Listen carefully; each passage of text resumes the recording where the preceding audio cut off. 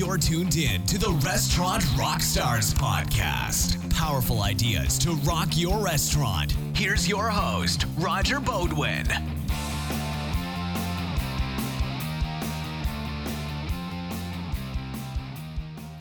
Hey, it's Roger with another Restaurant Rockstars podcast. I'm really excited to be working with a close friend and a collaborator in the industry, Jamie Oikel from runningrestaurants.com. I totally suggest you check out runningrestaurants.com. Jamie's put together an amazing library of resources. Anything you can think of that's restaurant related that'll help you run a better operation, you're probably going to find it there. But we're doing a series of calls that I'm really excited about. And it's based on my book, Rock Your Restaurant, where I present 14 turnkey spreadsheets that'll help you run a more efficient restaurant and maximize your profits. But before we get into the next spreadsheet, I want to tell you about an amazing resource. You know, whenever I come across something new that I think will really help you improve your operation, I've just got to tell you about it. So I've always believed that when you run restaurants, there are thousands of details that you need to stay on top of. And time and money are your two most precious resources. You want to save both, am I right? Now in your restaurant, you have to order product, and that takes time, money, and planning. Well, now this really has never been simpler. What if you could now place all your orders all at once from just one platform? Everything from food to liquor, beer, and supplies, right down to tablecloths, 2 times faster than before with just one click. Best of all, it's free. It's free for the restaurant. It's free for your suppliers. How much simpler and easier could it get? I'm talking about Blue Cart, and it's no wonder they're signing up over 100 new restaurants every day. I'm not surprised by this. You heard that right. Anything your restaurant orders with the ability to get it fast, save at least $2 in labor cost on every order with 5 times fewer returns, and even reduce food waste by 52%. Now that part really makes a huge difference. If you run a restaurant or a kitchen, why wouldn't you take a look at Blue Cart? Time and money are now on your side. Why not go to bluecart.com and get a free demo?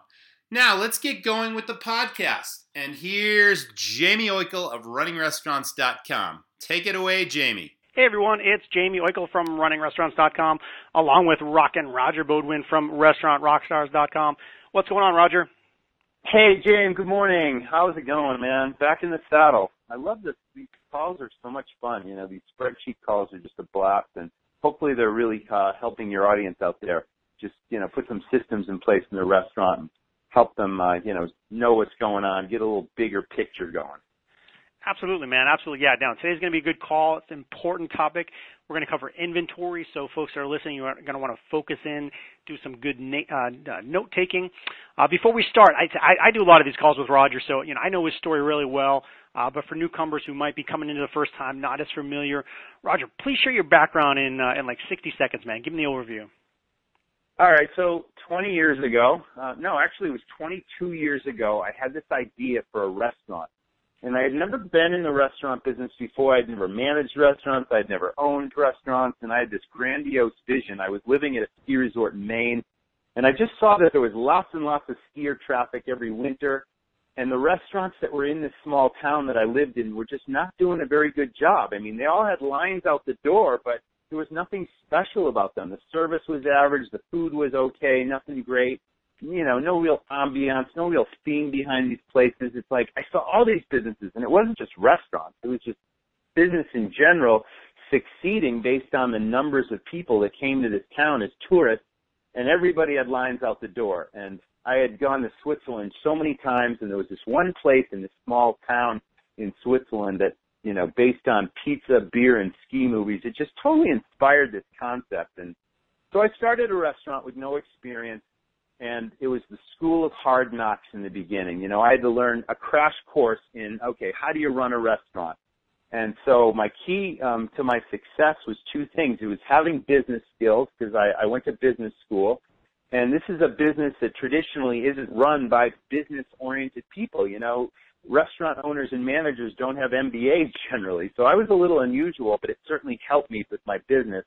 And I knew from the get-go that customer service was going to be a competitive advantage, and then systems to maximize my profits were going to be a competitive advantage. And I became obsessed with both, obsessed with service and obsessed with profits and delivering value.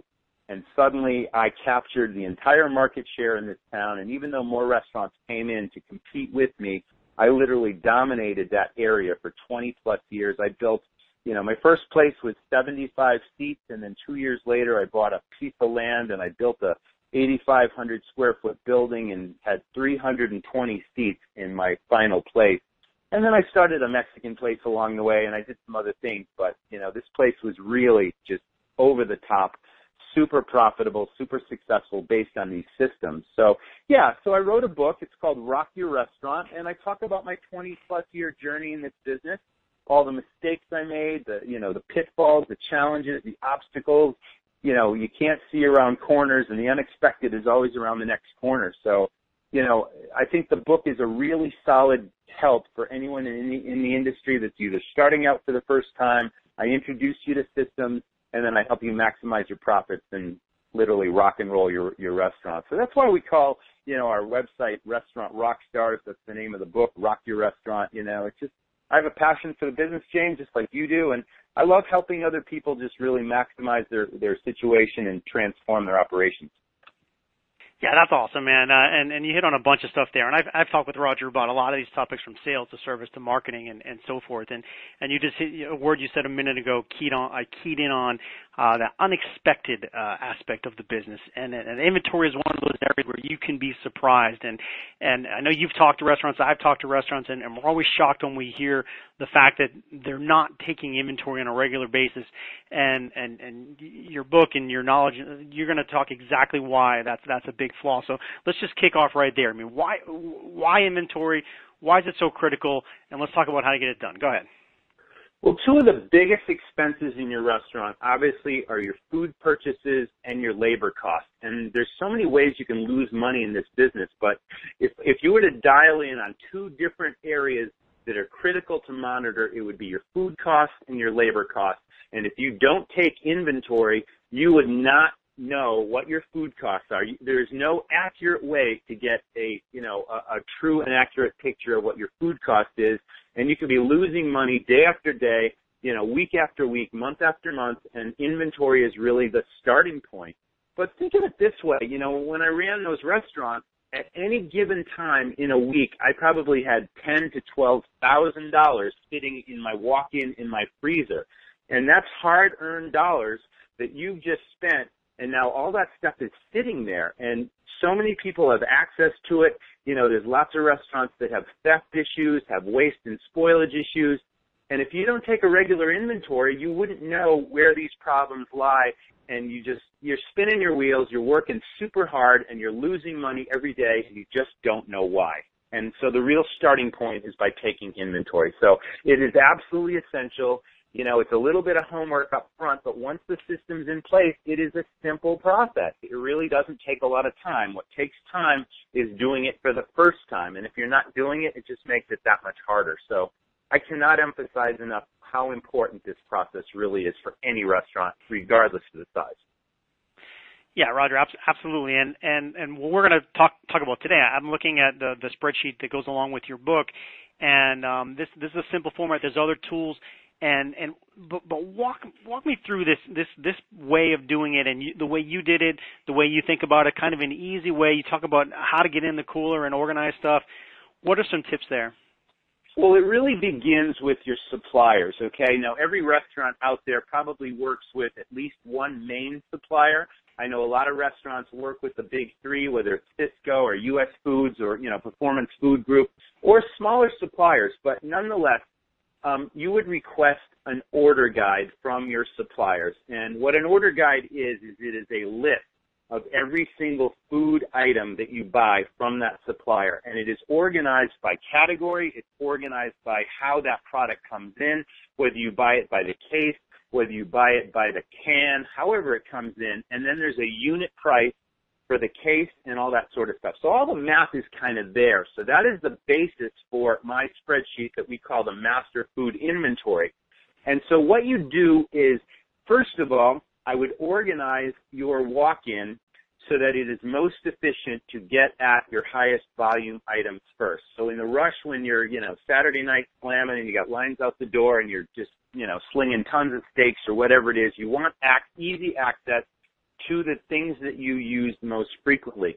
So with that said, now that you've got your walk-in organized and it's all by category, whether it's, it's dairy products over here, you've got your eggs, your butter, your milk, your cheeses over here, you've got your seafood, your steaks, all that kind of stuff over here.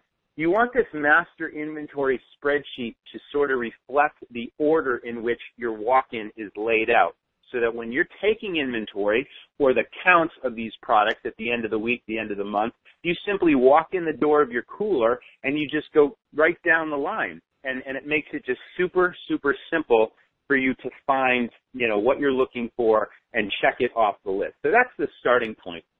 Get order guides and just go from there and then fill out the spreadsheet.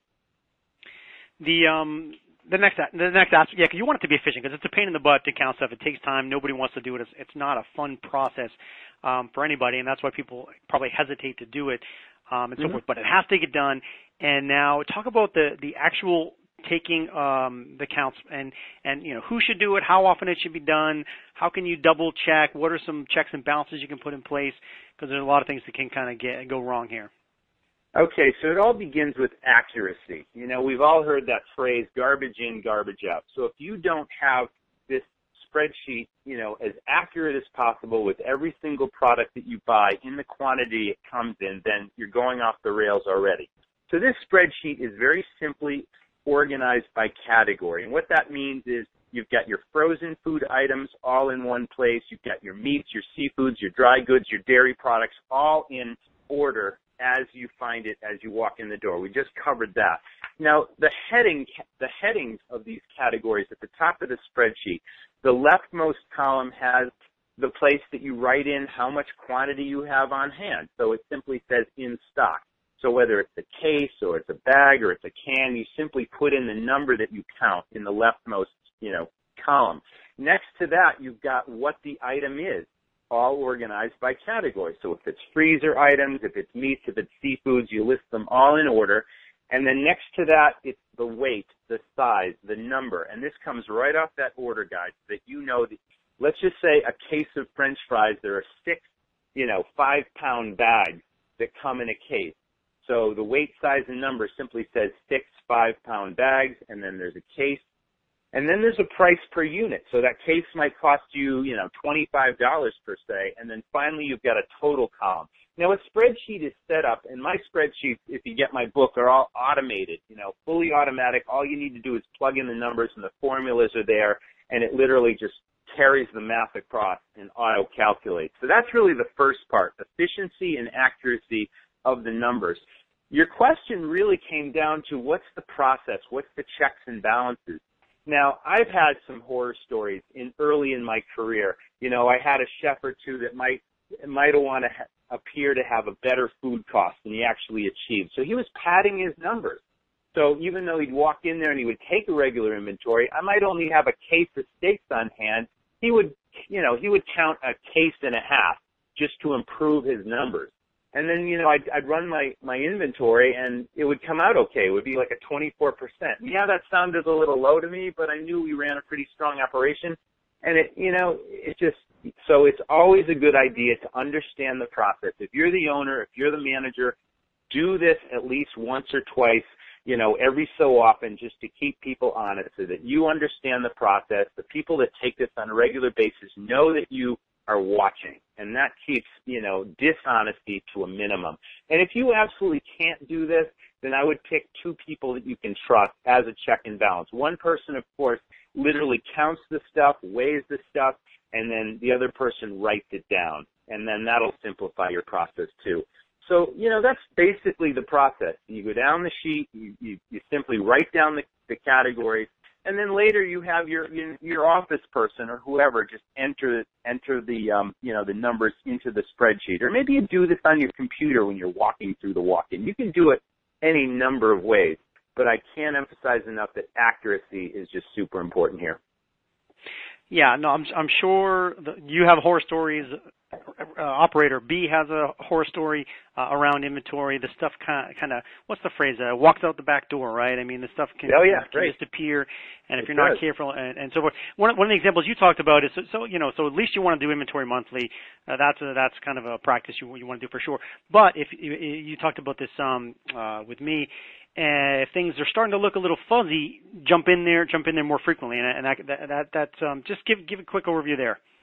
Okay, well, let's start with the concept or the theme or the menu of your restaurant. So obviously, if you have an Italian place, pastas and pizzas have a traditionally low food cost. If you've got a seafood, a steak, or a chop house, then obviously your costs are higher.